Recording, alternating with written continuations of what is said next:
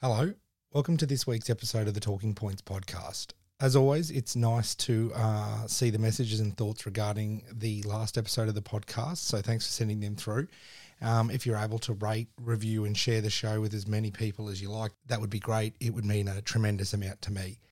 This week's discussion is one of the more amazing chats I've been a part of, and it'll make you reconsider, I think, how you view youth offenders. It certainly made me rethink how I judged or valued them.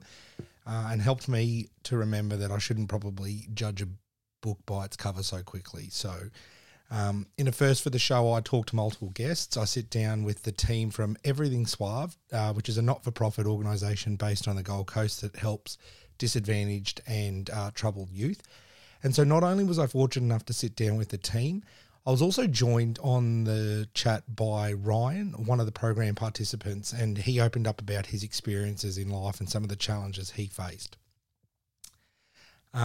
It was a profound experience for me, to say the very least, because it sort of challenged my natural inclination and view towards criminal behaviour. I very much viewed it through a dim lens, and meeting Ryan has given me a lot to think about since our discussion, because clearly some of the challenges that people face and circumstances they find themselves in are not of their own making, and the outcomes then need to be considered in that light. So it was a really interesting discussion, really fortunate to be able to do so. So I hope you enjoy it. Thanks. We're on. Yeah, all right. So, hello, listeners. So, for today's episode, I am down on the Gold Coast, beautiful Gold Coast. Although it's not quite the Gold Coast, is it? It's kind of.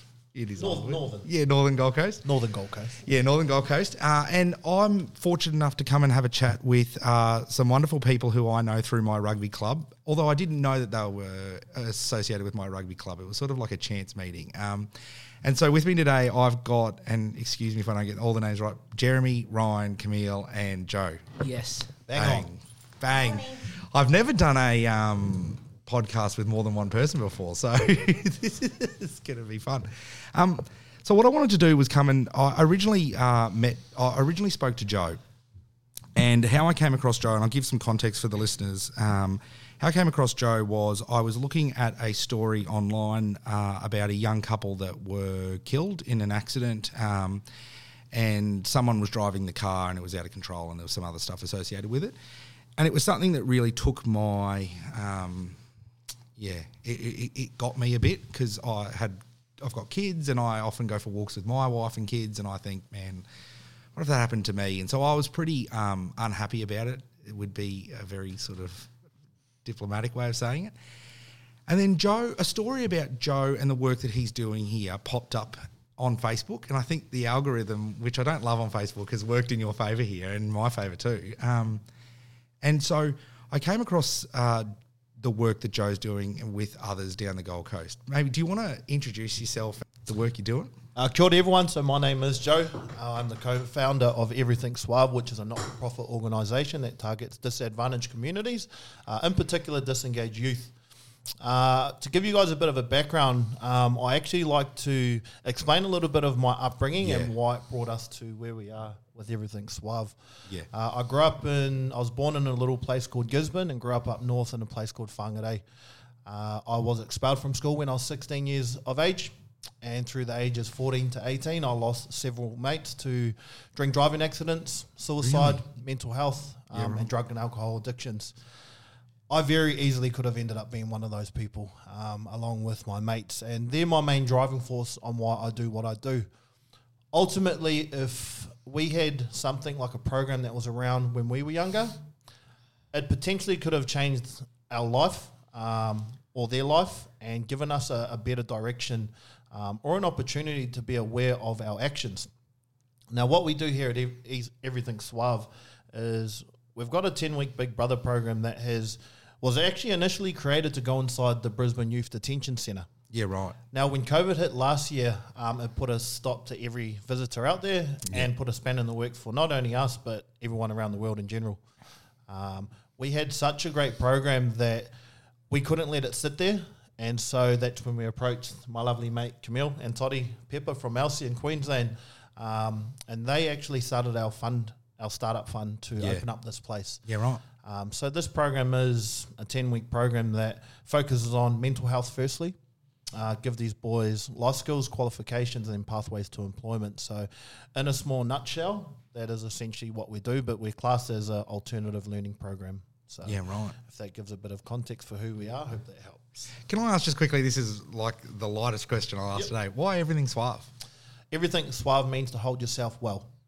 Really? So myself and my business partner, we like to think of things like do things that you would in front of people the same way when they're not watching. 100%. So to hold yourself well means to act that way even when no one is watching. So that's what we 100%. try and pass to the boys as well. Yeah, right.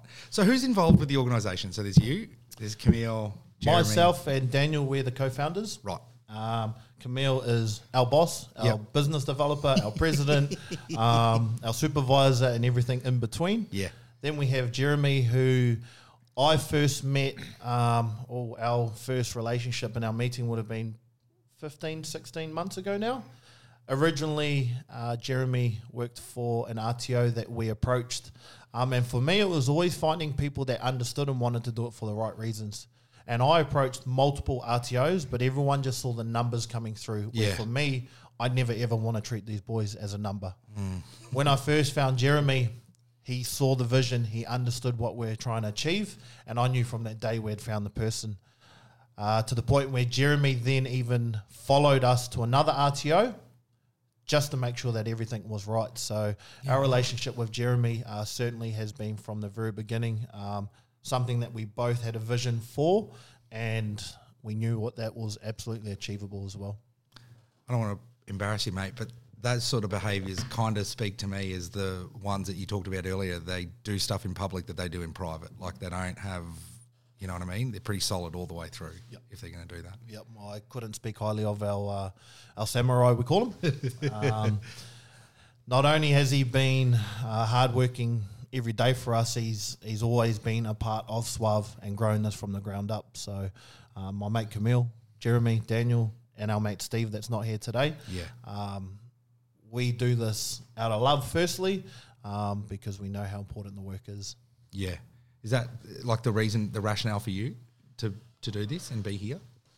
Well, I am from a training background. Right. And have done a lot of pre-employment programs and so forth. Yeah. The biggest downfall with pre-employment programs is holding the participants till completion. Right. So they start, they think they want to do it, but then they, most of them are unemployed and so forth. And the commitment that is needed to do a full course is, you need to show up every day. The big difference between the Big Brother program and just any old RTO running a pre-employment program is the wraparound services that eSuave provide. The focus they have on the youth's well-being is something that we haven't. I haven't been a part of anything like it, and it's very necessary in this day and age that the youth's well-being, as far as making sure they're okay before the education starts, is the primary difference to why that they're able to hold and engage with these kids that predominantly have been cast aside by a lot of people in society and put in the too hard basket. Really. And that is from their own family sometimes. They don't have the love and support that is a part of life and a necessary part of life to enable them to grow and become a big part of society. So, the work that Joe and his team do in the wraparound service side of things is the thing that allows the RTO to deliver their training properly. Probably to give a bit of context as well as where we get our kids from. So we get referrals come from the Southport court system or the Queensland court system, Queensland Police, fresh from the Brisbane Youth Detention Centre, Youth Justice, transition from school officers, disengaged school officers. We are getting these kids that are classed as trouble, but for us, we don't see them as troubled kids. These are just kids that have never been given an opportunity to change. So we're not just getting the general kids I'm also look at us as a safety net for the kids that slip through the crack. Yeah. Because absolutely I was one of those kids. So just to, I guess, highlight the kids that we're working with. They're beautiful kids. Yeah. They aren't troubled. They just are kids that have never been given an opportunity to change. Do you know, I want to come back to that RTO point before, but that point about the opportunity, like, so it's been a bit of a growth thing for me over the last couple of years because, like I was talking to you, Camille, off air before, like I went to a pretty good school and, like, I came from a privileged background. My dad's a lawyer, like, so we didn't really want for anything. And so I kind of always was of the view that equal opportunity, well, then why the fuck, like, you can swear on this, by the way, too. Yeah. So why the fuck can't, if I can do it, why can't someone else do it? Like, I've got an opportunity and they've got an opportunity. Because I'm certainly not an equal outcomes guy. I still haven't got to that point. But I have come to realise over the last couple of years, I reckon it's been a bit of a growth sort of thing for me to realise that people don't actually even get the opportunity. Forget the outcome. They don't even get the crack in the first place. Yeah. So, which guess is hard for people to try to and make understand. it aware and an opportunity. Opportunity also has to be a choice. So my father, when he was 19 years of age, give you a background on him as well. Yeah. He's now a police officer, but his older brother is a president of a gang back in New Zealand.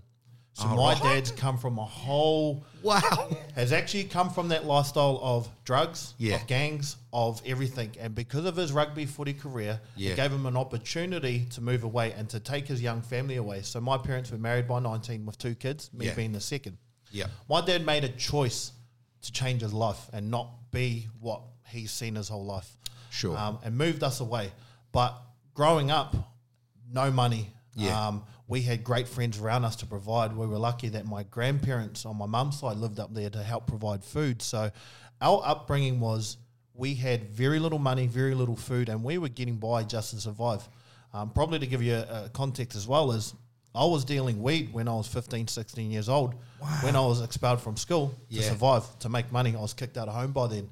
So I also made a choice to want to change my life because of my mates that I had lost. Yeah. So you can be given an opportunity, yes, but you have to take that and make that change and that choice yourself. And ultimately, that's what we're trying to give these boys. These boys come from very, very similar backgrounds. Yeah, right. And they don't often get given opportunities to change. Some people will just judge them by purely what they look like, what they dress like, their tattoos, and I guess their TNT and bum bags is the ultimate stigma. TN, sorry. Yes. See, I come from old school. I wear Chucks. So TNs, or that look that I guess everyone has put that stigma on. These kids, that's the modern day style. Yeah. Don't put everyone in classed as that same lot of people. But I guess to explain it like that is I come from that environment. And I guess you couldn't have a general person that's learnt things through the book come and tell these boys what to do because they would look at them and be like, whatever, you haven't lived a day in our life. But when it comes from someone that has lived exactly or similar lifestyle or story to these boys, it comes from a different angle. And we don't say, don't do this, don't do that, because, hey, we're teenagers, we will absolutely go do that. I know I would for sure. Yeah. But we give them different options or make them aware of their actions. So, Yeah, right. Yeah, I thought I'd explain it that way. Can I ask you, Ryan? So, extraordinarily fortunate for me to be able to talk to you today, and thanks for sitting in, mate. Like, I didn't expect this at all. I thought I was going to talk to Joe. So, this is unreal for me. But does what Joe's talked about ring true for you? Like, is that your experience? Like, how did you find your way into the program? Do you mind me asking? Well, I was getting in trouble, suspended, like, every day. I went back to school, getting expelled for dumb reasons. Then I appealed that. I went back to school. I wanted to go to school. Then I kept getting suspended. Then I got expelled for sticking up for a kid that was getting bullied. Then couldn't fight back. Then I went out working, and then my youth worker, he told me about this program and a different program, the Mob in Southport. And I didn't want to come. I was too shy to come, and then out of the blue, I just thought, I'll go. So I've come here, and it's a good program. Can I ask, you said you were too shy to go. So I have this all the time. Like, I am an anxious person by nature. Like, I twitch and I carry on, I bite my fingernails and stuff. And so, like, if we have like a street party or something, I'll be like, "No, I'm not going to that. I don't want to talk to people." And so on the same shit. But there's got to be something that makes you like. What made you actually decide to go? No, I'm going. I don't know. Do you know? Like it's just I was saying to myself, "No, I don't want to go. No, I don't want to go." And then I don't know. Like I woke up in a good mood, and I thought, "No, I'll go today." And I came, and then 2 weeks later, the program started. So, yeah. Experience has been good so far? Yeah. Yeah. Yeah. Yeah. I like it. Ryan, for us, is coming very shy, very quiet. Yeah. Now he doesn't shut up. But his change, his growth, he's also a full-time carer for someone as well, and he takes a lot of responsibility on board. Last week alone, he paid out of his own money an Uber for one of the boys to get here just so that he didn't miss out on the day. Ryan does a lot that is not seen from the other boys that fortunately we get to see. Yeah. And I guess probably how I can compare it is when I sometimes go on a diet and I ask my girlfriend, did I lose weight? Like, babe, look, I've lost weight. She's like, have you? You know, when you're with someone every day, sometimes you don't see that change, but we see that change every day in the boys, and that's the beautiful thing about what we do is, firstly, we don't make any money here. We've done this out of our own pocket and with great corporate support. Yeah. But the richness for us is getting these boys, seeing these boys change. Oh, and that's enough for us to be like, let's keep going, you know. So I know my mate's chomping at the bit to get on here. So Camille Pepe, everyone. I've got to be honest, I'm a bit of an emotional guy. Like, so when you're saying to me a second ago that you care for someone and you pay for stuff out of your own pocket, I'm just like, fuck. Like, I know some people that have plenty of material, like, capacity, and they wouldn't pay for things out of their own pocket. They just don't do that. Like, I think one of the really interesting things for me is, I said this to you before, after reading that article, I was really set down a certain path of, nah, mate, I would give this kid the chair and I wouldn't even blink. And then reading that article that you were quoted in, there was a couple, and I just remember thinking, I'm way too quick to judge a book. Way, way, way too quick. And I would ordinarily, I'm being honest, I would judge Ryan, and I'm ashamed to say I would judge Ryan way too quickly, and I wouldn't get to the real person who's actually trying to get not just himself on a better path, but also other people. Like, fuck, like... You know, we all get judged because... But the only reason we're who we are is because when we were little, we were... Maybe not everyone got abused, didn't have parents, didn't have people to open up to and talk to and let out your emotions, you know what I mean? Yeah.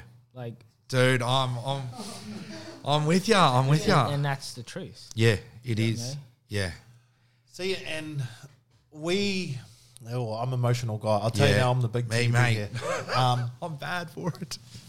We get to sit here and listen to these guys' stories and their upbringings. And if I thought my life was tough, like some of these boys' stories in itself are incredibly tough. Yeah. And the resilience and strength that we see in these boys daily. Yeah. Amazing. Like this is why we do what we do. Yeah. Now, I understand that people can sit there and, you know, God bless those two beautiful souls that got hit by that car, but a lot of these kids don't get given an opportunity to change. Yeah. They're told that they're little shits. Yeah. They're told that they're troubled youth, that they're only going to end up here, that they're not going to be nothing. Yeah. And you start believing that as a kid, you know? Yeah. What we do is when they come in, we tell these kids, we love you. You are going to be something. You can be something. Look at who you are. Now, these boys are opening up just like Ryan is. Yeah. We're giving them a safe space to come to get whatever they feel off their chest. Otherwise, I explain it like a Coke bottle. If you don't express yourself, you're constantly a shaped up Coke bottle. Yeah. And when you eventually get the chance to react, it might be through violence, through drugs, through stealing a car, through running away from the cops, and who knows? Yeah. Whatever the outcome could be.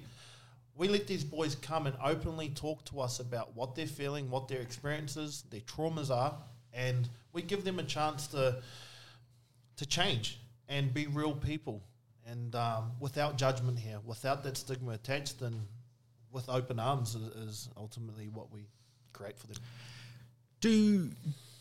Does that opportunity not exist out, like when I say the system, I mean broader, like government, like programs that, like you're talking about youth workers and services. Like I'm not really familiar with it, but does that sort of support not exist already? Like some youth workers out there, they don't care for their, well, I don't like their they're teenagers. They have to look after. Like they just care about their paycheck at the end of the day.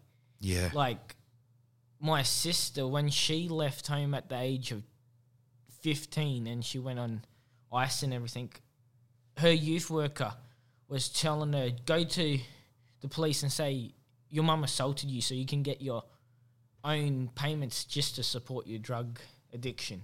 You know, your youth worker's meant to be there to actually help you when, you know what I mean? Like, yeah, not. And I was lucky enough to actually have a youth worker that was there for me. Like back a couple of years ago when I tried to commit suicide, my youth worker was with his with another teenager, and when he got the phone call, he took them home and he came into the hospital.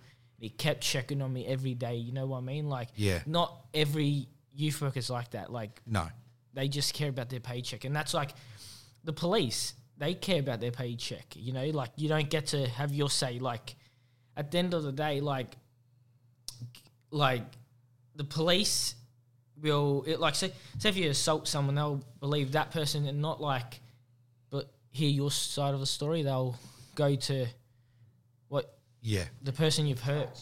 You know what I mean? Like, we just get judged too much when you know, we could judge each other, but we don't. You know what I mean? Like, we get judged. You're not being given a fair opportunity to at least even explain your side of events. Yeah, you know, and like you have to like not take it for granted, but like you have to be like grateful that if you do get a good youth worker, you have to take it. Yeah. You know what I mean? Like, there's some youth workers out there like that won't help you. Yeah, right. Well, Daniel, your youth worker through Kalwan, he wasn't even Ryan's youth worker. He previously was. Yeah, he was. But he heard about the program. I went and had a meeting with him, and he goes, I know just the guy that needs this. I'm not his youth worker anymore, but I'm going to push him into the program. And he sent me the details, and we tried to get through to you because we knew how valuable this sort of environment can be for the right kids too. They need to be able to accept eSWAV's program and buy into it just as much. So that's where we see the biggest change. Like in the first program, Kai, for instance, was that we had an open day, our first open day, and Kai ran through the door crying and going and swearing and just a mess really. And his mum come flying in the door and goes, "Oh, are we here yet? Are we here yet? Yeah. Did we miss it?" And we've gone, "No, you're the actual first person through the door. We've been waiting for someone, and here you came. Here Kai came through, and he couldn't put two words together. And now he is a part of society, glowing, earning money, and just living a changed life. And Kai's story is just one of the biggest rewards for us. And each and every kid has their own story. But, you know, for Ryan, Daniel, his youth worker reached out to me and said, "Here's Ryan's details. He needs to be in your program." And we can see the results now. Yeah, probably touching back on the numbers thing, I'm looking at my mate Stephen Henry's award. Yeah. And Steve, and quick credit out to our mate Steve, he's been working for us for the last probably 12 months now without a paycheck. Yeah. Because his really? reasons were, he actually lost his son in the system by being treated as a number as well. And for us, that's why we don't treat anyone here as a number. We're the ones that pick up the phone after 5 o'clock. We're the ones that go and visit these boys during the weekend when they can't get a hold of the youth workers and all these other people that are supposed to be there for them. there are some great organisations out there that do help these boys, and there are some good youth workers as well. Yeah, of course, yeah. Probably my personal experiences that I've had with some of them is that it certainly is just a paycheck for them. Sometimes it's sort of they just drop their kids off here and run and don't even ask how are the boys going, or some of the things are like, good luck with him. It's like, wow. When you hear that, it's just like, I smile, we all smile and laugh, because it's like, they're going to be another beautiful person once we're finished with them. Like that's always been our attitude with whoever walks through the door. And shout out to Kai as well, man. That fella's working for Top Gun Landscaping. Yeah. So he is just fulfilling his dreams. And he actually rung up probably about 3 months ago. He started a side bank account and he's putting $5-10 a week away to donate it back to Suave. And I said to him, nah, bro, that's for you.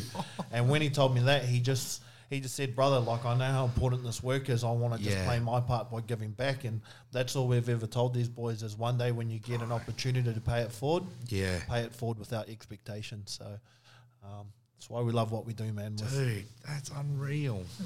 Oh, you're going to get me all day, I reckon. Oh, man, that is unreal.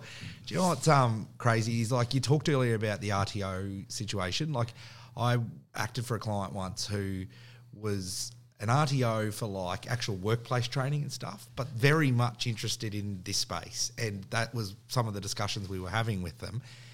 And you could tell by the discussion that they weren't of this mindset at all. They were very much, it was a numbers game, in and out, get as much money as you can, as much funding through as you can, and like, when you're talking about some of the youth workers, obviously there are very good ones, as in any profession, but like when you're talking about the ones who are not as engaged, surely there's a time in which they look at themselves and go, well, they only develop because they've had a bad outcome. We can't judge them because they're a bad youth worker. But it's just how they were brought up. Yeah. You know what I mean? I do.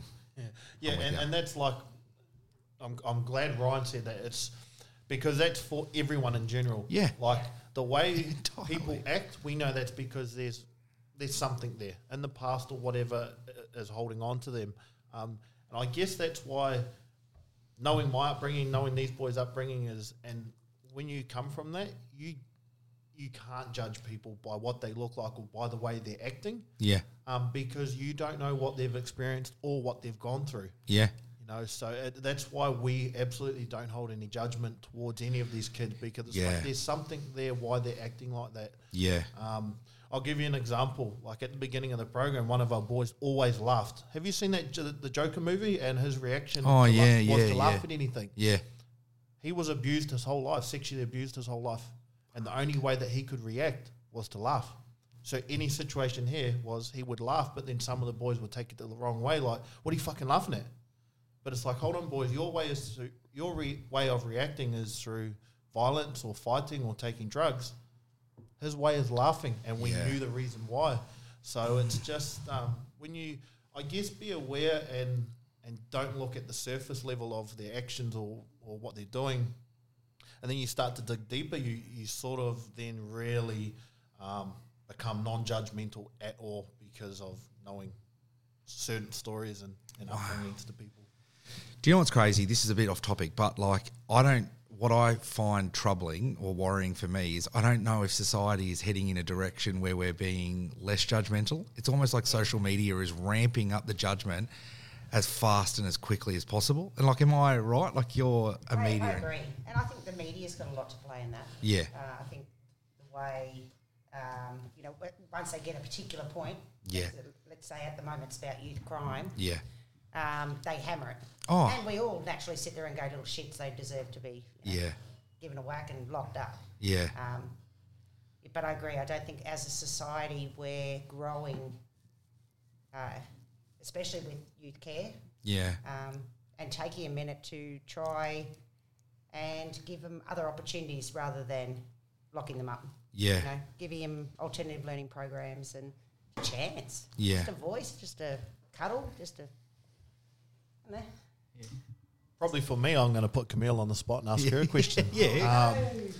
Camille has always come in ever since I've known Camille, she's always operated from her heart space.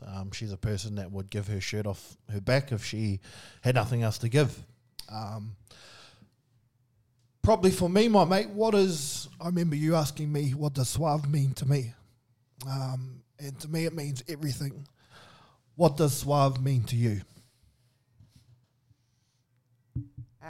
Apart from raising my children, which is one of my greatest achievements, my greatest feeling or my greatest days are coming in and chatting to the boys. Yeah. It truly, they're beautiful humans. Yeah. They're very grateful for things that we're not grateful for. Oh, yes. To say that they're grateful that they had a warm bed last night. Yeah. Is something that we wouldn't do in our gratitudes because it's just a given that we got a warm bed. Yeah.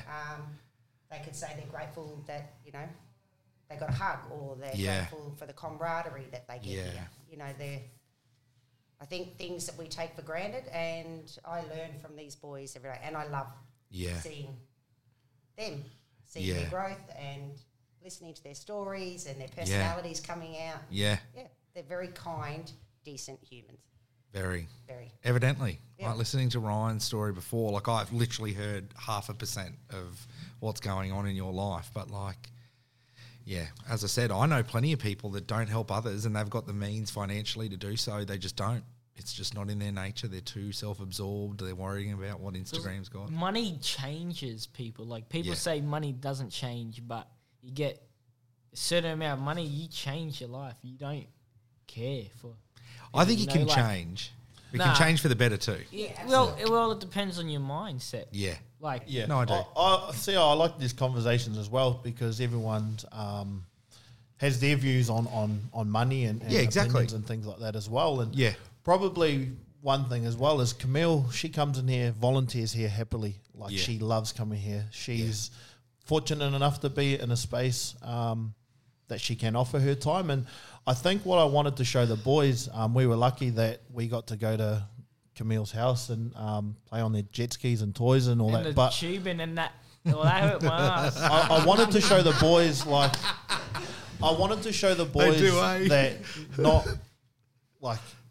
not to judge people on what they have or what they might look like. Like when the boys sat down and Todd and Camille got to tell their story to the boys that Todd worked 2 jobs, he was fruit packing, to where he is now. I wanted to show and highlight to the boys that you can come from nothing or anything and become something. Oh, yeah, absolutely. And for Camille to be here and then open up her home to us, and same with Toddy, and then to show the boys, brothers, this didn't fall from the sky. This come with hard work and goals, and that's what I wanted to show the boys is you can have all this money if you put your effort and time and set goals to do it. So I'm super grateful. Do you know what I reckon, though? Like, you talked before about, like, some of your early influences sort of, and some people don't have the opportunity to have someone good in their life, like, to guide them. I didn't know this about my old man, right? So I only found this out last Friday. I was at my daughter's school fete and grandparents came along. And so he said to me, I struggled all through school. I didn't do well at all. I didn't know this. Because he got a scholarship to uni and, like, he worked at good firms. And so I thought he must have been killing it. He said it was only in year 11. He said he had a teacher show interest in him, and that was it. And he said that one teacher showed interest in me. It was that one person. That belief. And it changed his life. He said, I finally realised that if I just applied myself, I'd have someone who would actually take the time and back me. But it's interesting, like you're talking about Toddy, like people don't make themselves in vacuums. Like he would have had the support of you along the way and other people and family. And it's interesting, like hearing that. I think if people have support and someone to back them and believe in them, they can. Oh, it's their foundation. It's their backspine. You know, it's having support and belief. Like, not only firstly, we teach the boys you've got to believe in yourself before anyone's going to believe in you. You got to forgive yourself before anyone forgives you, and if you want to love someone, you've got to love yourself. Like, gee, that's tough though. Oh, believe in yourself. It is, but firstly, the most important person is yourself. Yeah, that's my mindset anyway. Yeah. That's always been my personal view on things. And I explain that because I always seeked external validation. Yeah, me too. So I would always post things on my social media, like the old me, to get as many likes as possible, to feel validated. I would have as many friends as possible to feel validated, where all that really didn't mean much at the end of the day.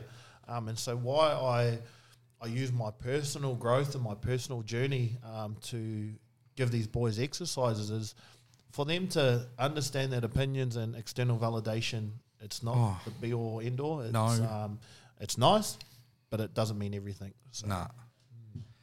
I grew up like that. Like I very much wanted to please people and get validation from others that I was doing a good job. And well, we all did. Yeah, you do. It's natural. No, sorry, go on.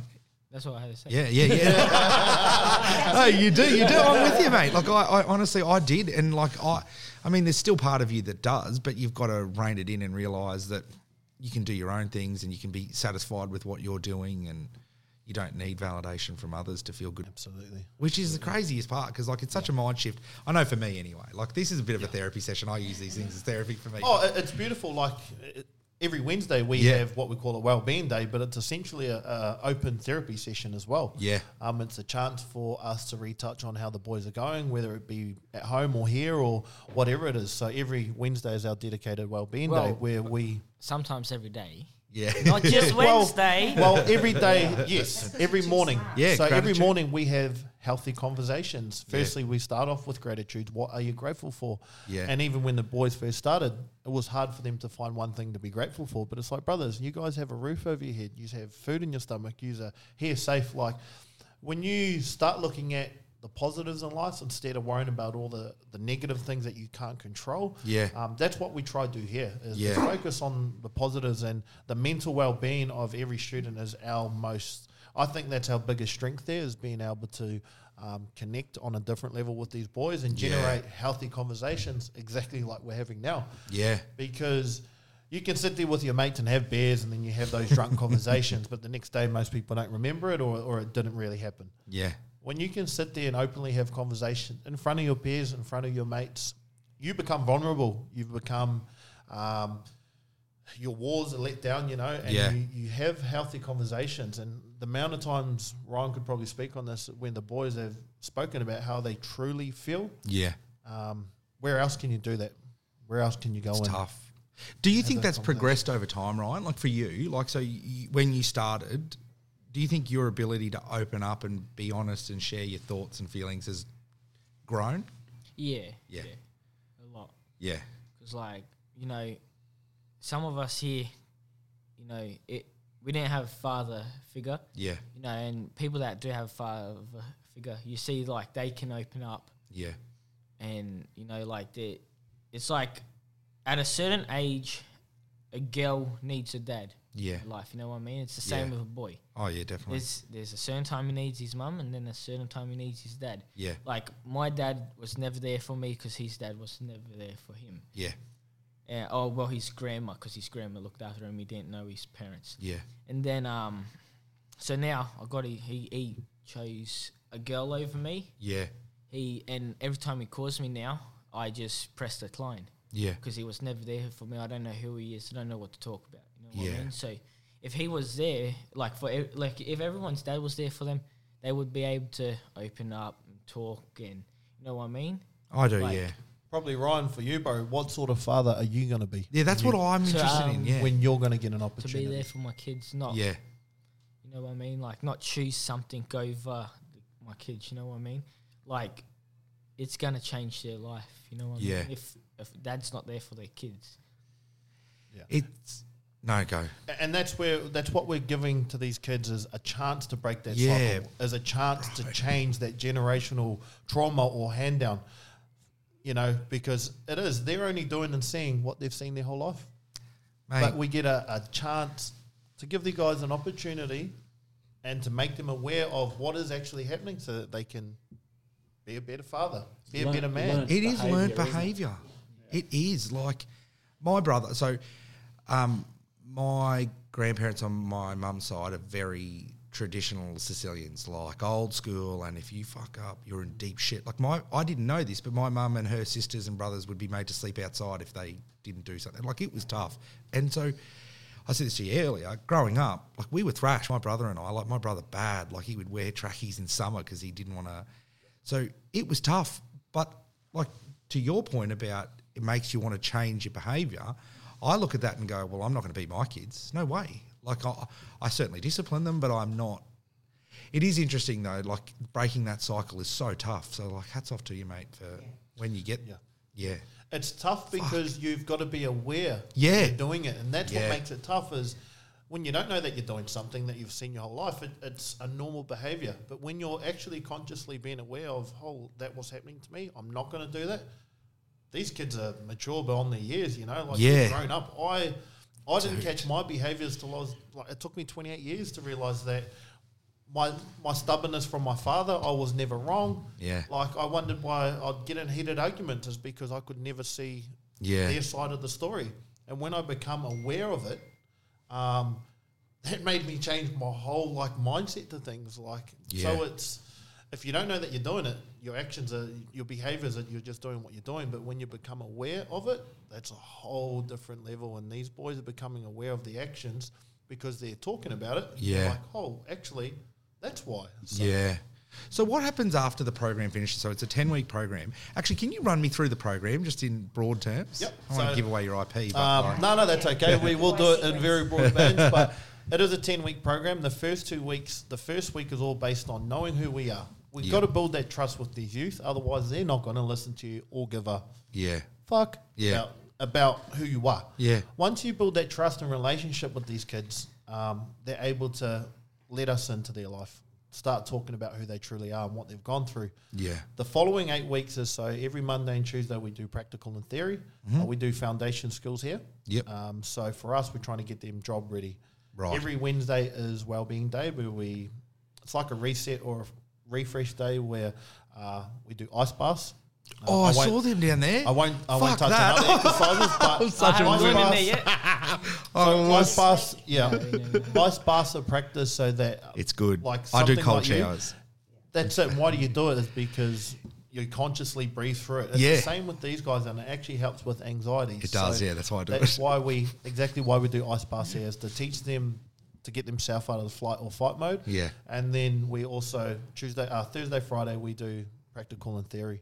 The practicals we do here are donated back to the community. So it's about giving these boys a sense of, I done that, I built that, and like giving them that empowerment of providing and being part of society.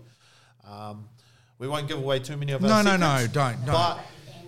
But the end goal for us is absolutely to get them into employment, whether that's traineeships or apprenticeships. So it's one of those things, if we don't get their mental well-being right, then the qualifications are hard to do. Once we've done the qualifications, if they don't have somewhere to go with it, they're going to end up back in the environment eventually. So if we can look after the well-being qualifications and put them straight into employment, that's what we do here at SWAV. So success rate's pretty high too, from what I've seen. Massively, mate. So the 12 that started with us in the last program, 10 went through, 9 are now qualified, and 9 of them are now into full-time employment or further education. Do you know what is honestly crazy about that stat? Is that, like, that's a good stat if you're not talking about people who have difficult or troubled backgrounds. Like that's just a good stat, full stop. So people were like, if you get one through, great. And we're like, no, we're getting everyone through. That's our mentality here, is no one's going to fail. And when you have a mentality like that, like, no, we're not getting 50% through or 60% through. Our main focus is always to get everyone through. Now, that hasn't happened, but that's always been our mindset, is to get everyone through as much as possible.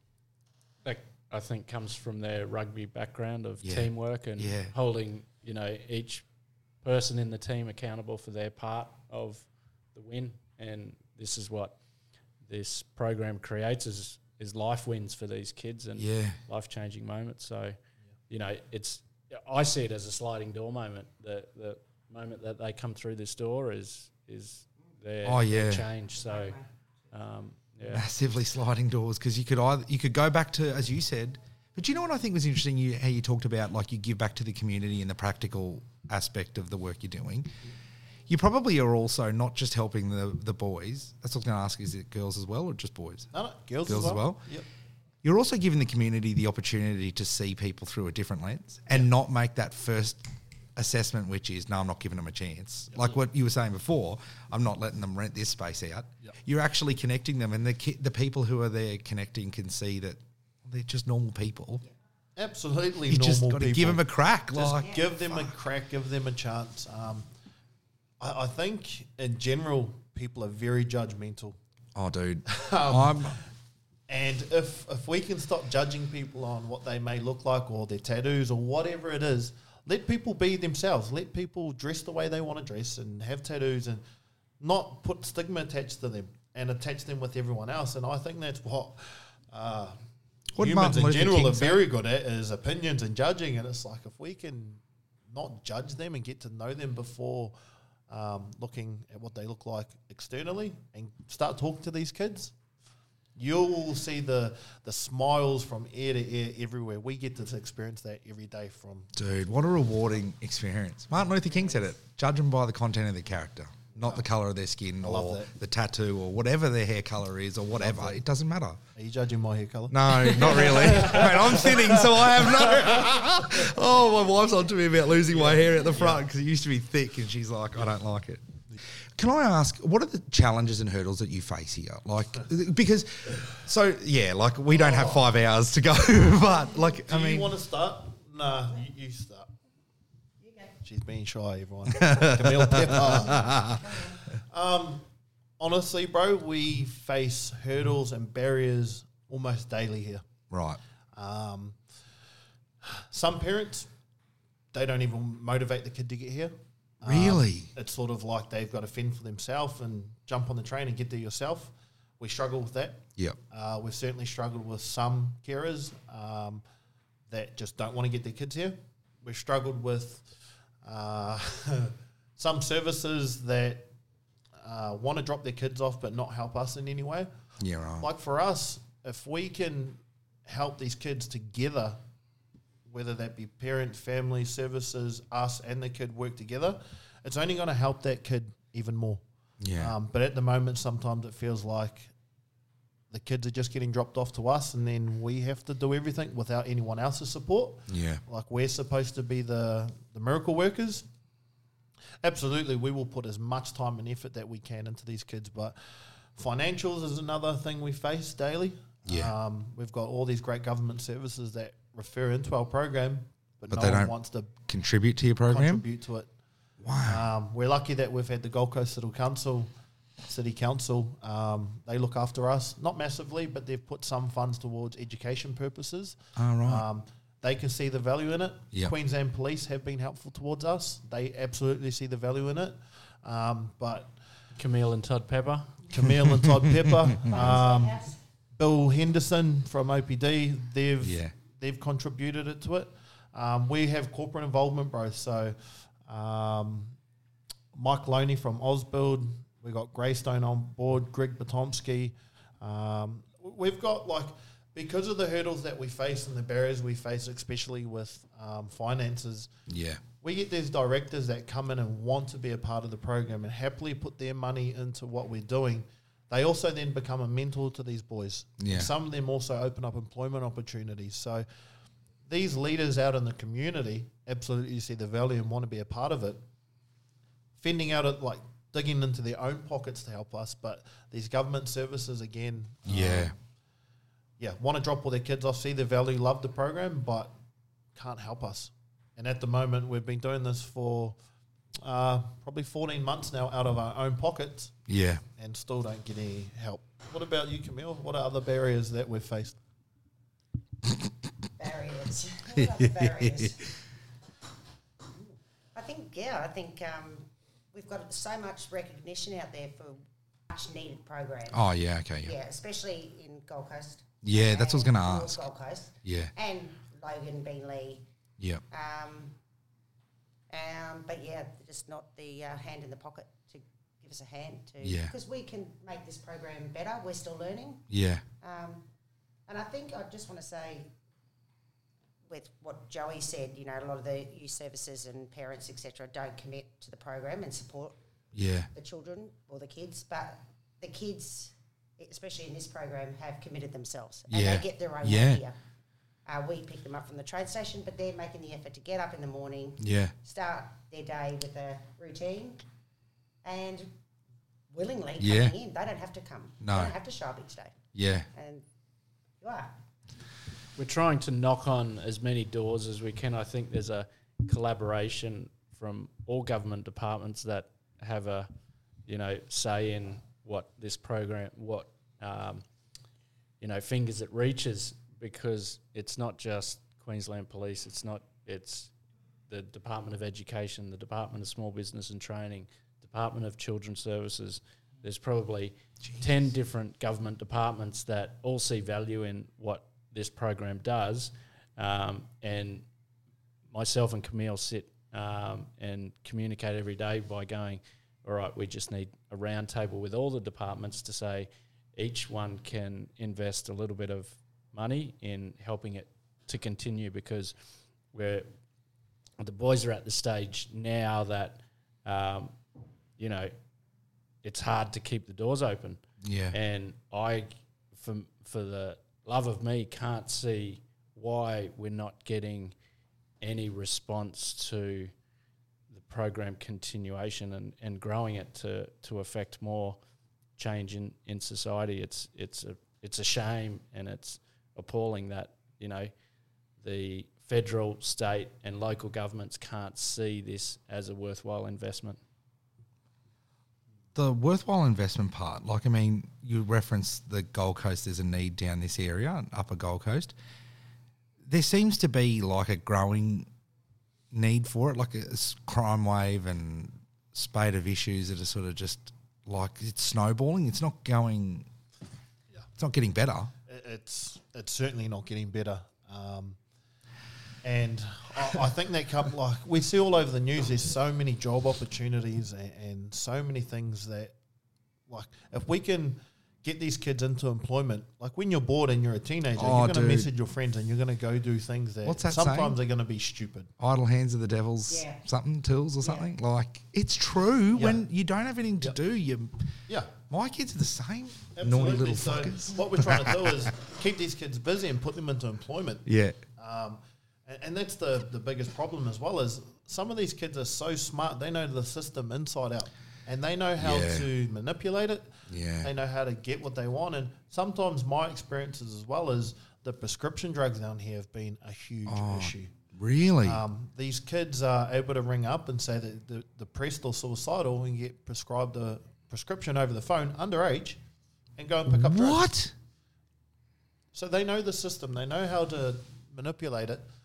They know how to get what they need, and that's been our biggest issues. How do they prescribe drugs underage over the phone? Over the phone. I can't even get a fucking referral to see a specialist over the phone, and yet you can get without the parents' permission. Insane. Yep. And these are just some of the issues that we deal with. Some of the issues, we can't get identification for these boys because they might not have a Medicare card. Some of these kids don't have a birth certificate. Some of these kids don't have all of these. So, well, they don't have nothing. They don't have anything. Some of the kids we deal with are homeless. And then so we go to Centrelink and it's like, well, this is the situation. We can't help you. So it's like, hold on. We're trying to get these kids employed, into work, but we can't get them a tax file number because they don't have this. Well, hold on. The situation is they don't have a father or mother. They don't even know where some of them are born. So these are you can't fix. Yeah, you most can't of them help. are born in care. You know what I mean? Yeah. So these are judged for being in care, but that's not our fault. Yeah, exactly, mate. Parents, well, basically. So you imagine if we're only dealing with this small amount of people and we get to help them, you imagine how many other kids are out there heaps. That are incognito, that might not even belong on any government system. Yeah. And we are dealing with these kids that we can't get identification for, therefore they can't get Centrelink, they can't get payments, they can't get a job, and this is what we deal with. This is the people we deal with. Do you know, this is very, very, very different, but I've got a nephew who's really disabled, like severely. No diagnosis, no nothing. Like no one can work out what's wrong with him. He's about 11, but he would be effectively like a 6-week-old child. Like he's just... And we couldn't get his parents couldn't get a diagnosis for him. So he just slips through the cracks. He's not diagnosed with anything, gets no support. They can't put him on an NDIS program. And you think, the fuck is going on? Like, he's clearly unwell. There should be some like miscellaneous category. But same, it's bureaucratic red tape. Yeah, I don't understand how that works. But when you find out what the diagnose, or however you say that word. I got you. Everyone around you that are there to support that child. Yeah. Say, no, I knew it was that. Yeah. You know what I mean? Like, yeah. That's where it stuffs up, but you didn't say it, you know? Like, my mum got diagnosed with some severe mental health she knew something happened at 18. Like, she knew she had something. And she's only just found out a year or two ago, or 3 years ago. And her family's been saying, oh, I knew that. And then my mum's like, well, why don't you say nothing? You know what I mean? Like, it just, you know what I mean? Like, they say, oh, I knew what that was. I knew you had that. Yeah. And they didn't know. You know what I mean? These are just, like, small things that might mean not much to other people. But they do matter. Everything here. It matters greatly to these boys. Like, when you can't get identification or anything like that, that's what we struggle to deal with every day. And then we go to these government services and they're just like, we can't do anything. It's just like, well, we're trying to do what we can. Like, why can't you do anything? It's just so much red tape, so much. It's very so many hard. people say they can't help. Yeah. Too hard basket. There needs to be we can help. Figure out a way to help department. Figure out a bloody way. Yeah. That's it. It's a hard basket. And like, I mean, probably a good 80% of our boys don't have identification. And that's only the boys that are coming to us. So these kids that are out there doing all this crime and aren't doing anything, they can't get help. They're not recognised in the system. So how can you help what you can't count or that's can't? It. Like, They don't care that they're getting locked up. They're getting fed. They got a roof over their head. Oh, happily. I know some of the boys that happily said, "Look, one of our boys now lives with my business partner because we found him sleeping up in the botanical gardens."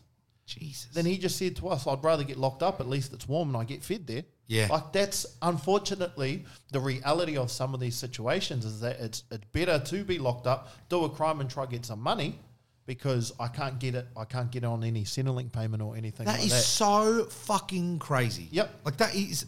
And that's why, like, we're judging these kids going, oh, fucking hell, they're just naughty, troubled kids. Like, they do it all the time. Yes, they do it all the time because... And I can use Kai as an example.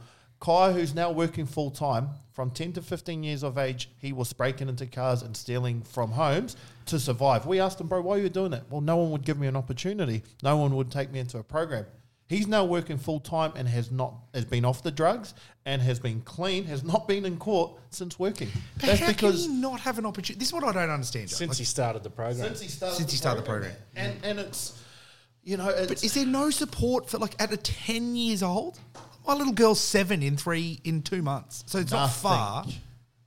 How does that happen? I don't understand. Like, they judge a book by its cover. And then also, like, you flip it on the other coin, as some of these kids know the home situation, they don't want to reach out for help because they're scared of the parents and the police, what they're going to do. Yeah. Some of these kids don't want ID because they don't want to know their upbringing. They think that someone else is going to come in their life and give them away again. So, like... Dude, that's what I was thinking about before. When you were talking about, you were saying that, you know, like, there are a whole heap of people that we don't know about that are incognito that we wouldn't even know that they need help.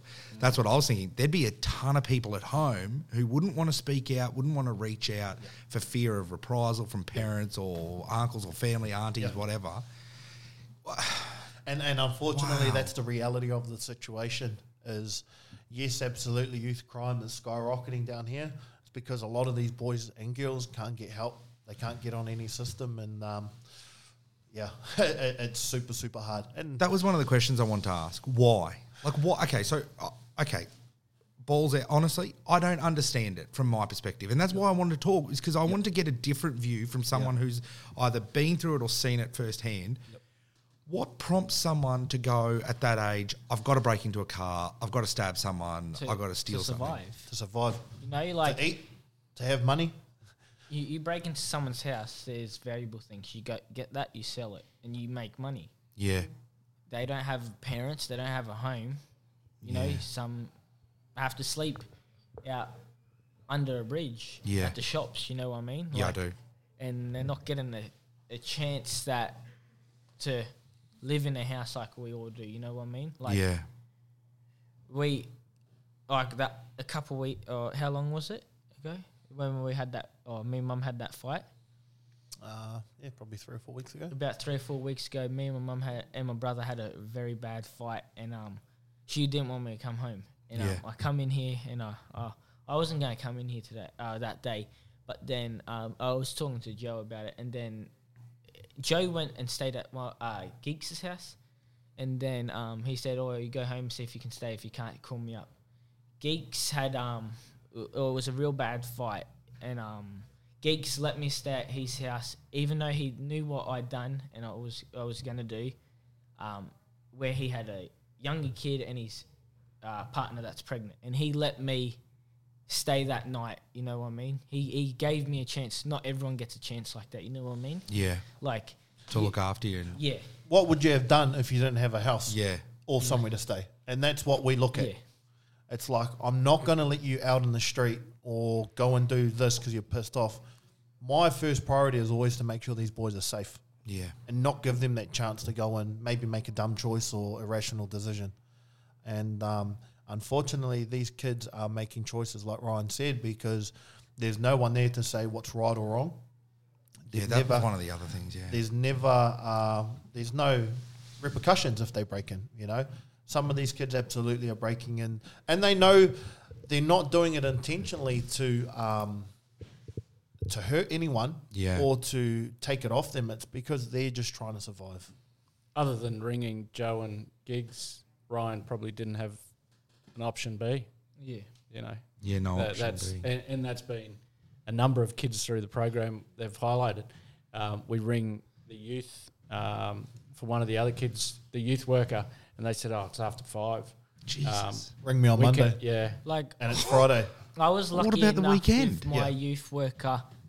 He actually gave me his personal number. Yeah, right. Which he shouldn't have because he was my youth worker. He could have got in trouble for that, but he did give me his personal number. You know what I mean? To emergency. Emergency. You know what I mean? There's not many youth workers out there that are like that. There's the response was take him to the hospital. Take him to the hospital, make up an excuse, and he'll have a bed for the night. And he'll have a bed for the night. And my frustration was, hold on. So where's your duty of care if you say you really care about this person, because that's what the conversation was, but ring me on Monday because I'm just about to finish work. Like, I got a dress up party to go to. Yeah, that's it. It's like, well, hold on then. So I told her, well, he's going to be staying with me. And she said to me, you can't do that. You're not allowed him staying there. I said, I give a fuck about this person. I care and I don't want him out on the street. So I looked after him for the weekend. Wow. And, man, honestly, like we have these stories all the time. Dude, that is so crazy that this is a regular occurrence and not a one-off. But you know what you were just saying, Jeremy, then? Like, it's kind of embarrassing sort of having these conversations on my end because I'm so ignorant to it. Like, and like when you're saying no plan B, no alternative, I was just thinking about it and I thought, if I had, and so we did fight with my mum a lot, but I knew that I could go to my grandma's or my aunties or any number of people that were in my life that would have homed me or housed me. Whereas some people just don't have that, evidently. Like, it just doesn't exist.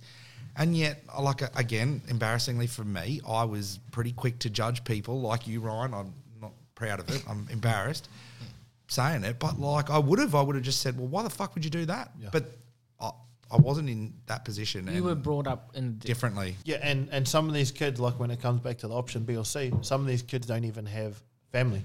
Yeah. Like, these kids were given away when they were younger.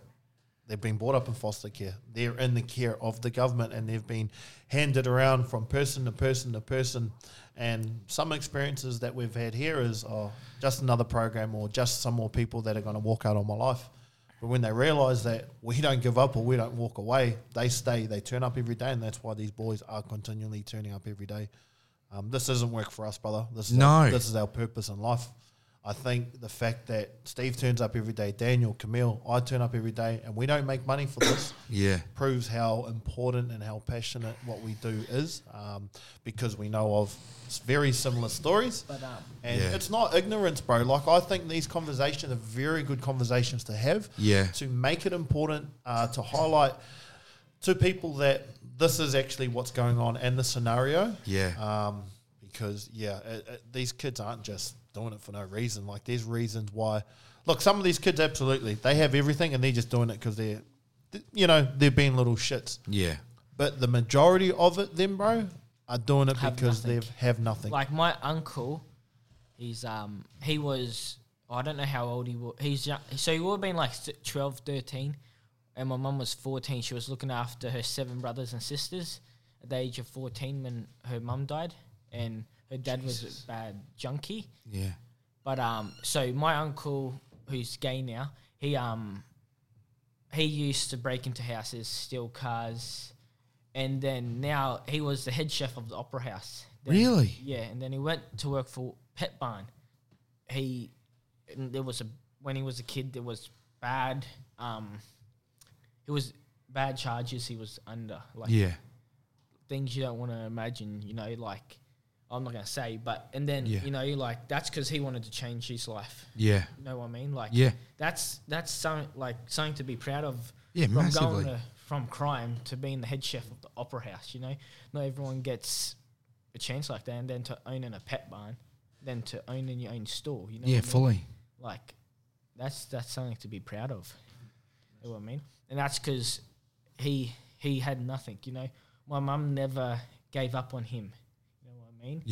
And now that I'm my age, she and the mental health she has, she wants the better for me, but like she can't physically say it. You know what I mean? Like, because I'm her carer now. And she's so most of the time when I'm at home, she's like a 11-year-old girl. You know what I mean? So like, wow. She could have, if she didn't have the mental health, like. She could, like, I'm her role model, basically, So my whole life I haven't had a role model. Like, at the age of 2.5, Docs came into my life. And that changed my life. So Docs is Department of Child Services? Yeah. So at the, we're all kids and we go like that, I done it in a Docs worker's face, right? And she smacked me, right? Docs worker smacked me. Sent me to the corner. Then for 3.5 years later, I never spoke one word. And that's what changed my life at the age of 2.5. You know what I mean? And we get judged for being in Docs. That's not our fault. Well, it wasn't my mum's fault. It was people that making lies, you know what I mean? Like, Docs believe the lies and don't investigate, you know what I mean? I do. It's a shame because you look at Ryan, he just looks like a beautiful young man, you know? And then no one knows what the experiences he's gone through, or why is he quiet? Tell him to fucking speak up. It's like, well, his previous trauma and history is that, so, bro, honestly, these are stories we hear every day. These are like it's just not uncommon for us to hear these, and that's why we know you can't judge someone on the surface. But like, even like you're talking, Ryan, about your background and your upbringing is quite tough. Like, very tough. Even just listening to you talk about the level of responsibility you now have while you're trying to get your life like on a good... What, 17, Ryan? Yeah. Just turned 17. But you're a carer for a person... Fuck, bro. And, no, but I've been a carer for 3 years now. Do you know how, like, okay... And I'm not even getting paid for it. Dude. Do you know how, like... Okay, so I don't want you to, like, feel like I'm blowing smoke. But I just think, mate, that is so unbelievably impressive. Like... Like, I used to have days off and not tell them what I would make up excuses. Because I was embarrassed. Not every kid wants to be their parents. No. Like, carer, you know what I mean? No, I do. So I was making up excuses and, so when if my mum has to go to a doctor's appointment, my brother will go. I have to go to if there's a real big important, like an NDIS thing, that was the other day, I'll have to go because I'm a primary carer. I'm not... So incident happened. My mum's friend came over, stole a pair of my shoes, right? then my mum, made a TikTok telling everyone the truth about her because she, seemed like she was the nicest person, right? Then she got my mum charged, and the police came over one day, and at that 7 o'clock in the morning, the police were meant to come knock on your door because everyone's sleeping at that time, at 5 o'clock in the morning. So that's everyone's sleeping. You know what I mean? And I walked out, and I walked up next to my mum to the police, and the police held their hand on their taser, ready to tase me because I went up, and they said, "Who are you?" And I said, "I'm a carer." And because I wasn't going to walk away, they held their hand on their taser because how I was dressed. And then, the same coppers that came that day to charge my mum from the incident, what got brought up in there, that there were 3 cops.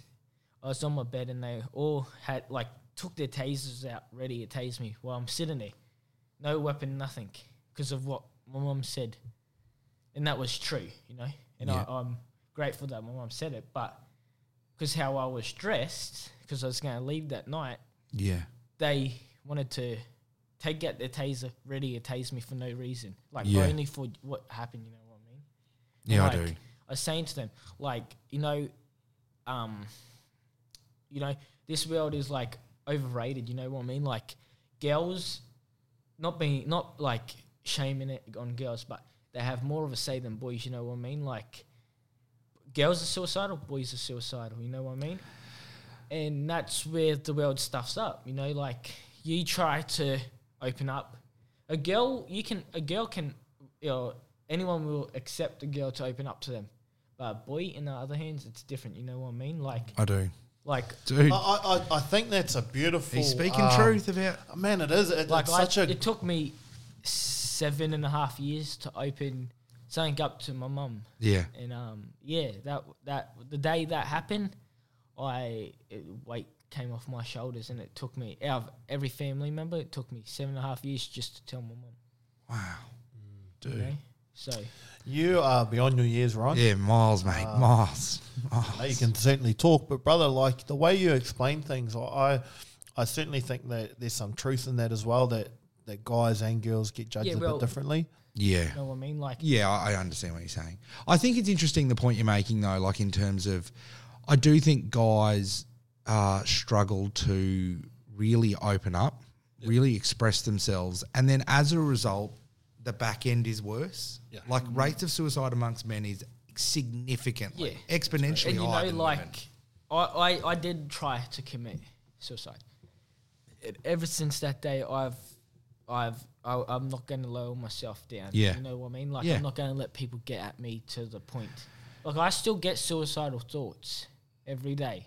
Yeah, right. But I don't act on it. I'm not going to lower myself down to that standard, because death is the easy path and life's the hardest.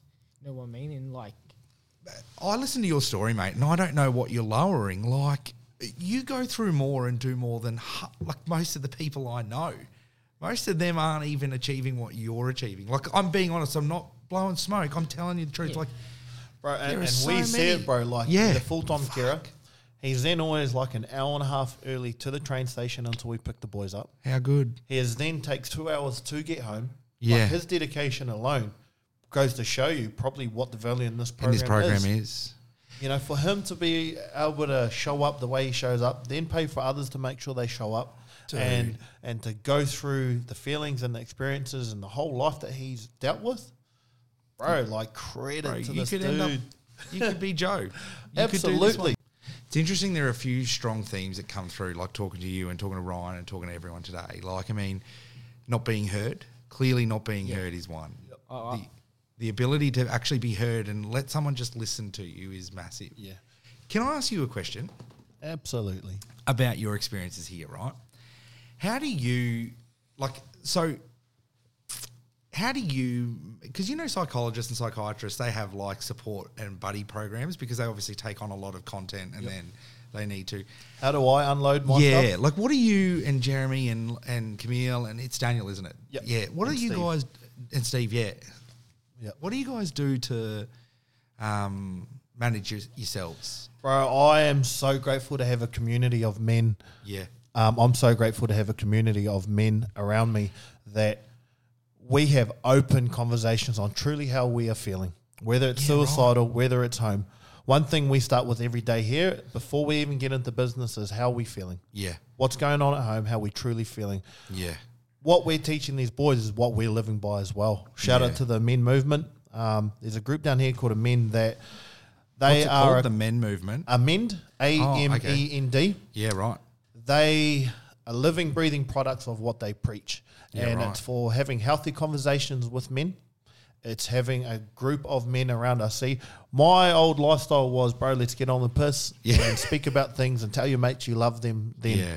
We're now able to talk amongst men now and say I love you. Without alcohol. Without alcohol. Without shame. And without shame. Yeah. And we're proud to be embraced and be proud of who you are. I've come from an upbringing of, if you cry, I'll give you something to cry about. Yeah. Now I openly cry. I openly talk about my feelings and emotions in front of these boys. Yeah. Which allows them to do the same. It opens up. Yeah. It opens up. Mate. And why we do share circles is for that reason, is to be vulnerable in front of your brothers, in front of your friends, and to actually tell us how you truly are feeling. Dude. Where else can you do that? You can't. Okay, you can't. We're in a rugby environment, bro. Like we know, you're supposed to be hard. You're supposed to drink all these beers. Where, to me, now being tough is to be able to show your emotions, is to speak on how you feel properly. That to me, that's tough. Massive. There's so much mana and strength and truly speaking about the way that you feel. Because do you know what's crazy is a lot of people I've spoken to, some on the podcast, will say to me that when they speak to a psychologist or a psychiatrist, they don't feel like they are connecting with them because there's no shared experience from the other end. Can I jump in there? Yeah. I'm glad you said connecting. Connection is everything. It is, mate. You can tell when someone's full of shit. You can feel the energy on them and you can tell if they don't give a fuck about you. Yeah. I think the biggest strength we have here is absolutely connection. Yeah. And that comes from our family upbringing, that comes from our cultural upbringing, that comes from our team upbringing. Everything that we create here is about connection, is about creating a circle of trust that if these boys don't have a support network at home, they become their own support network. Yeah, 100%. And that's what these boys do. They pick each other up off the ground. They reach out on the weekend when they need help. These boys... so that happens? That happens, bro. Good, these boys are opening their own houses when these boys have no... Yeah, you were saying before. And then, it's not only us, it's these boys are doing it as well. One of the other boys, he had a fight with...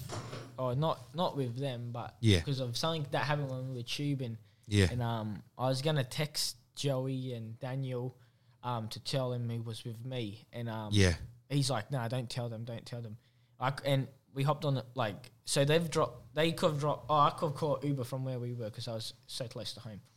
I'm like, no, I want to go back to Ormeau train station. And I just had a feeling just to go back to Ormeau train station. And they're like, are you sure? I said, yeah. So I went back to Ormeau train station. Once they left, the train going to Brisbane arrived, and one of the other boys were on it, and he's like, when the train left, he's like, oh, can I borrow your phone to text someone? I said, yeah, okay. He just make it quick. I got 5 minutes before my train. He's come over, and I said, where are you going from here? Do you want me to text the guys to come pick you up? And he's like, nah, and he was gonna sleep at the Ormeau train station, and I took him home. Jesus. And I could have, and he went, when we were on the train, he went to the toilet, and I could have texted him, but I didn't betray him, you know what I mean? If I betrayed him and he's down on the Gold Coast, you know. You know what I mean? It's that trust, that trust. But I certainly think, bro, that finding a group of men or mates or friends. Like even at school, you know what I mean? You have a group of friends, but the only reason they're your friends at school is because they got no one else to talk to, you know what I mean? So when I got kicked out of school, all my friends... That's enough about school, mate. We keep going back to that. I lost all my friends at school. Yeah. You know what I mean? So after school, you have to find out who's really going to be your friend for life, you know what I mean? Yeah. And that's the hardest thing for us, you know what I mean? Like, to being able to trust people and finding out who actually is going to be your friends for life is one of the hardest things in life. It is, mate. You know what I mean? It is. And that goes back to finding a group of friends, bro, that will ask you, are you okay? Like, you can ask someone, are they okay? They say, yep. And then most times we just go on with life. Yeah. But when you get a reaction like that, like my group of mates, they will keep asking you. They will check up on you. They will turn up for you. Yeah. Like, I think having such a strong group of men around me and women as well that absolutely helped me. We hear so much here that it's energetically draining. Yeah. You think about it, you constantly want to shut off, but you can't. Like it when I'm at home, I think about these boys. Yeah. Even my partner, bro, she is great. She knows what I do. She supports me in what I do. She pays for all the bills. Yeah, right. And having a good group of men around you, bro, that will ask you how you are. Yeah.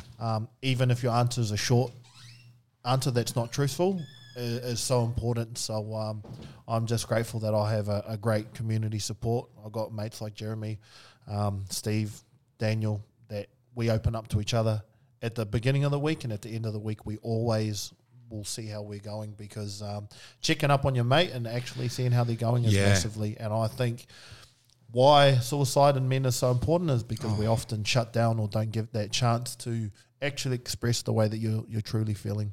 Dude, we had a thing at rugby recently where we did a circle where we had a chat and we split the team into 2 groups, and we had 3 H's. So you had a hero, like your highlight, like a career or a life highlight, and one was a hardship. And it was the most amazing experience. Like, you learn so much about the people in the room with you. Like, I had a bloke sit next to me who goes, I was sexually assaulted. And you go, abused as a younger person. You go, what the fuck? Like, you would never have known. People are talking about their grandparents, the sacrifices they've made. You just don't know. But like, to your point before, I think, thankfully, society's changing in their views of what it means to be a man, and opening up is actually tolerated and encouraged. It's not just put, you know, sort of under the rug like it used to be, where you don't talk about it. Absolutely, bro. So we just give these youth a chance here, bro, to be seen, to be heard, and to have a voice. And that gives them their own identity. Yeah. Instead of, just giving them their own identity and their own visions is so important, especially for these youth. Dude, we've been going an hour and a half. I can't believe that. That goes bro, fast. Like for me, man, you could talk all day. My heart opens when I have these conversations about these youth. It's good, mate. Yes, we can talk all day. Yeah. No. Can I ask you one more question before we go? What's missing? Like, what's missing in these kids' lives? Love. Yeah. Love, bro. They just want to be loved. They want to be supported, held. Man, it just, trust. So hurt. Like, I can't put it into one word what is missing. No, of course.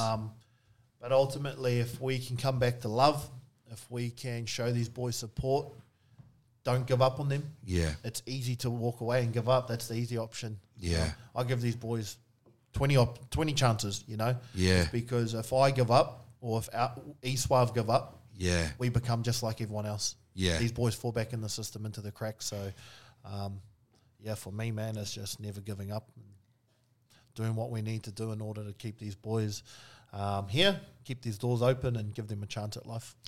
I'm wrapping up because we've been going an hour and a half. I don't even realise. Thanks for sitting in, mate. But can I ask you the same question I asked Joe? Yeah. What's missing in the lives of, like, in your life and in other young boys and girls' lives that's gotten you to where you are now? Like, what has been missing? So, because the reason I ask is because if it can get the message out there for people, role models, and parents that actually, or people that actually care about you and want good for you. Yeah, you know what I mean, and like, not want you to be like them. They want you to be greater than them. You know what I mean? Yeah. Dude, not to he's fucking not to he's on it, bro. Money changes everything. You know what I mean? Yeah, bro. Like, honestly, we plant a seed here and these boys just flourish, dude. And we see the growth every day in these boys. Ryan couldn't even hold a conversation or say hello to anyone when we come in here, and that alone, bro. Yeah, like, this is why we do what we do. Yeah, dude. And Ryan's a proud Indigenous. Are you really? Fella. Yeah. And it's a massive thing. He's part of our ancestry as a founding person. Yeah. Been in the shade. Yeah. I think is what the term is. So bro, like, I want to credit you on that. Only a couple of weeks ago, we done an exercise and the exercise was about who's your role model. Yeah. And we always get to hear these boys open up, brother. But man, you're a role model for me. Like, yeah, and that's honestly, bro. Like people say everyone's had a role model. Yeah, I've had a couple role models, but they've all passed on. You know what I mean? And like, so they can't be my role model no more because they're not here. You know what I mean? Yeah. Like I still look up to them, but they're not my role model because they're not here. You know what I mean? Like, so every male role model I've had in my life and I've got close with have actually passed on. Yeah, right. From suicide and drugs and alcohol and death in their sleep and everything. You know what I mean? And that's because boys don't get that help, that support. If people want to find you, I'll obviously put links up to all of your socials and your website and whatever else. But if people want to actually, like you were talking earlier about financials are a challenge, if people do want to donate or help out or provide you with support, they can just get in contact with you guys directly? Yeah, brother. So we've got a website, www.esuarve, so that's esuarve.com.au. Yeah. We're not for profit, but we do have our charity status. Right. So if people want to donate, it would go absolutely towards a good cause. Yeah. It would help us help as many people as possible. It would certainly help keep these doors open and these boys fed.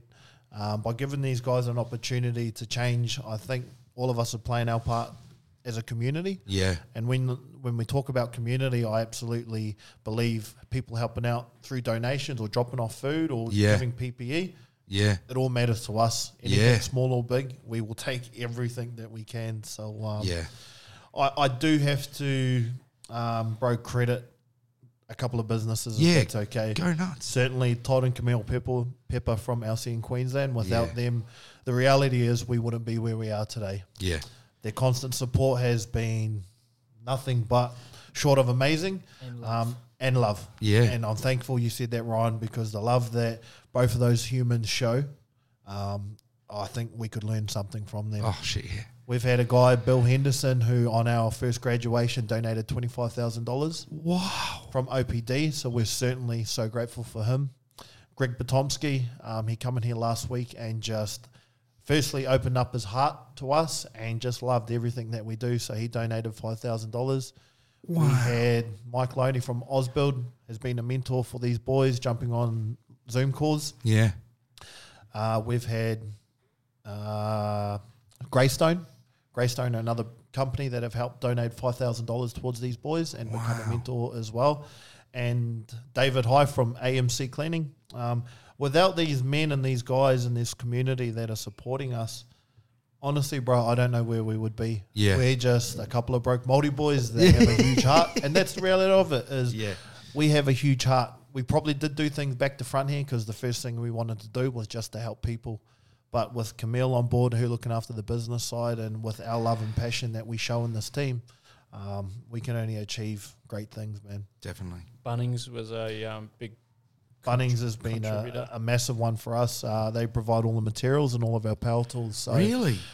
And just all of the support that we have, big and small. And we just get random people that turn up and drop off food and food vouchers and things like that. It matters greatly to us, man. Dude, that's so good. So, man, if anyone wants to help, brother, we would certainly have an open heart to receive.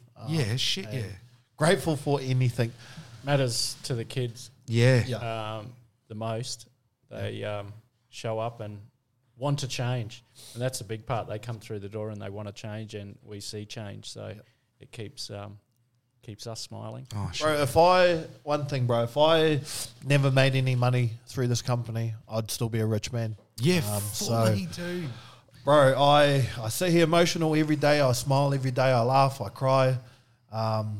And my purpose in life is absolutely to help as many people as possible. So I'm just grateful, bro, that you also come through today. Thanks, mate. Allowed us to have a healthy conversation as well, and I guess put a bit of awareness around there about what we do, and hopefully people won't be so judgmental. To let people have a second chance. Yeah. Fourth or fifth. And not give up. Yeah, what a way to finish. Second chance. Ryan, you're the man. You are the man. Thanks, brother. that brings us to the end of this episode. I really hope you enjoyed it. I had a great time meeting Joe and his team, and also talking to Ryan. It was outstanding for me. As always, if you like the show, rate, review, subscribe, follow, share, and all of those sorts of things, that would be great. And until next time, thanks. Bye.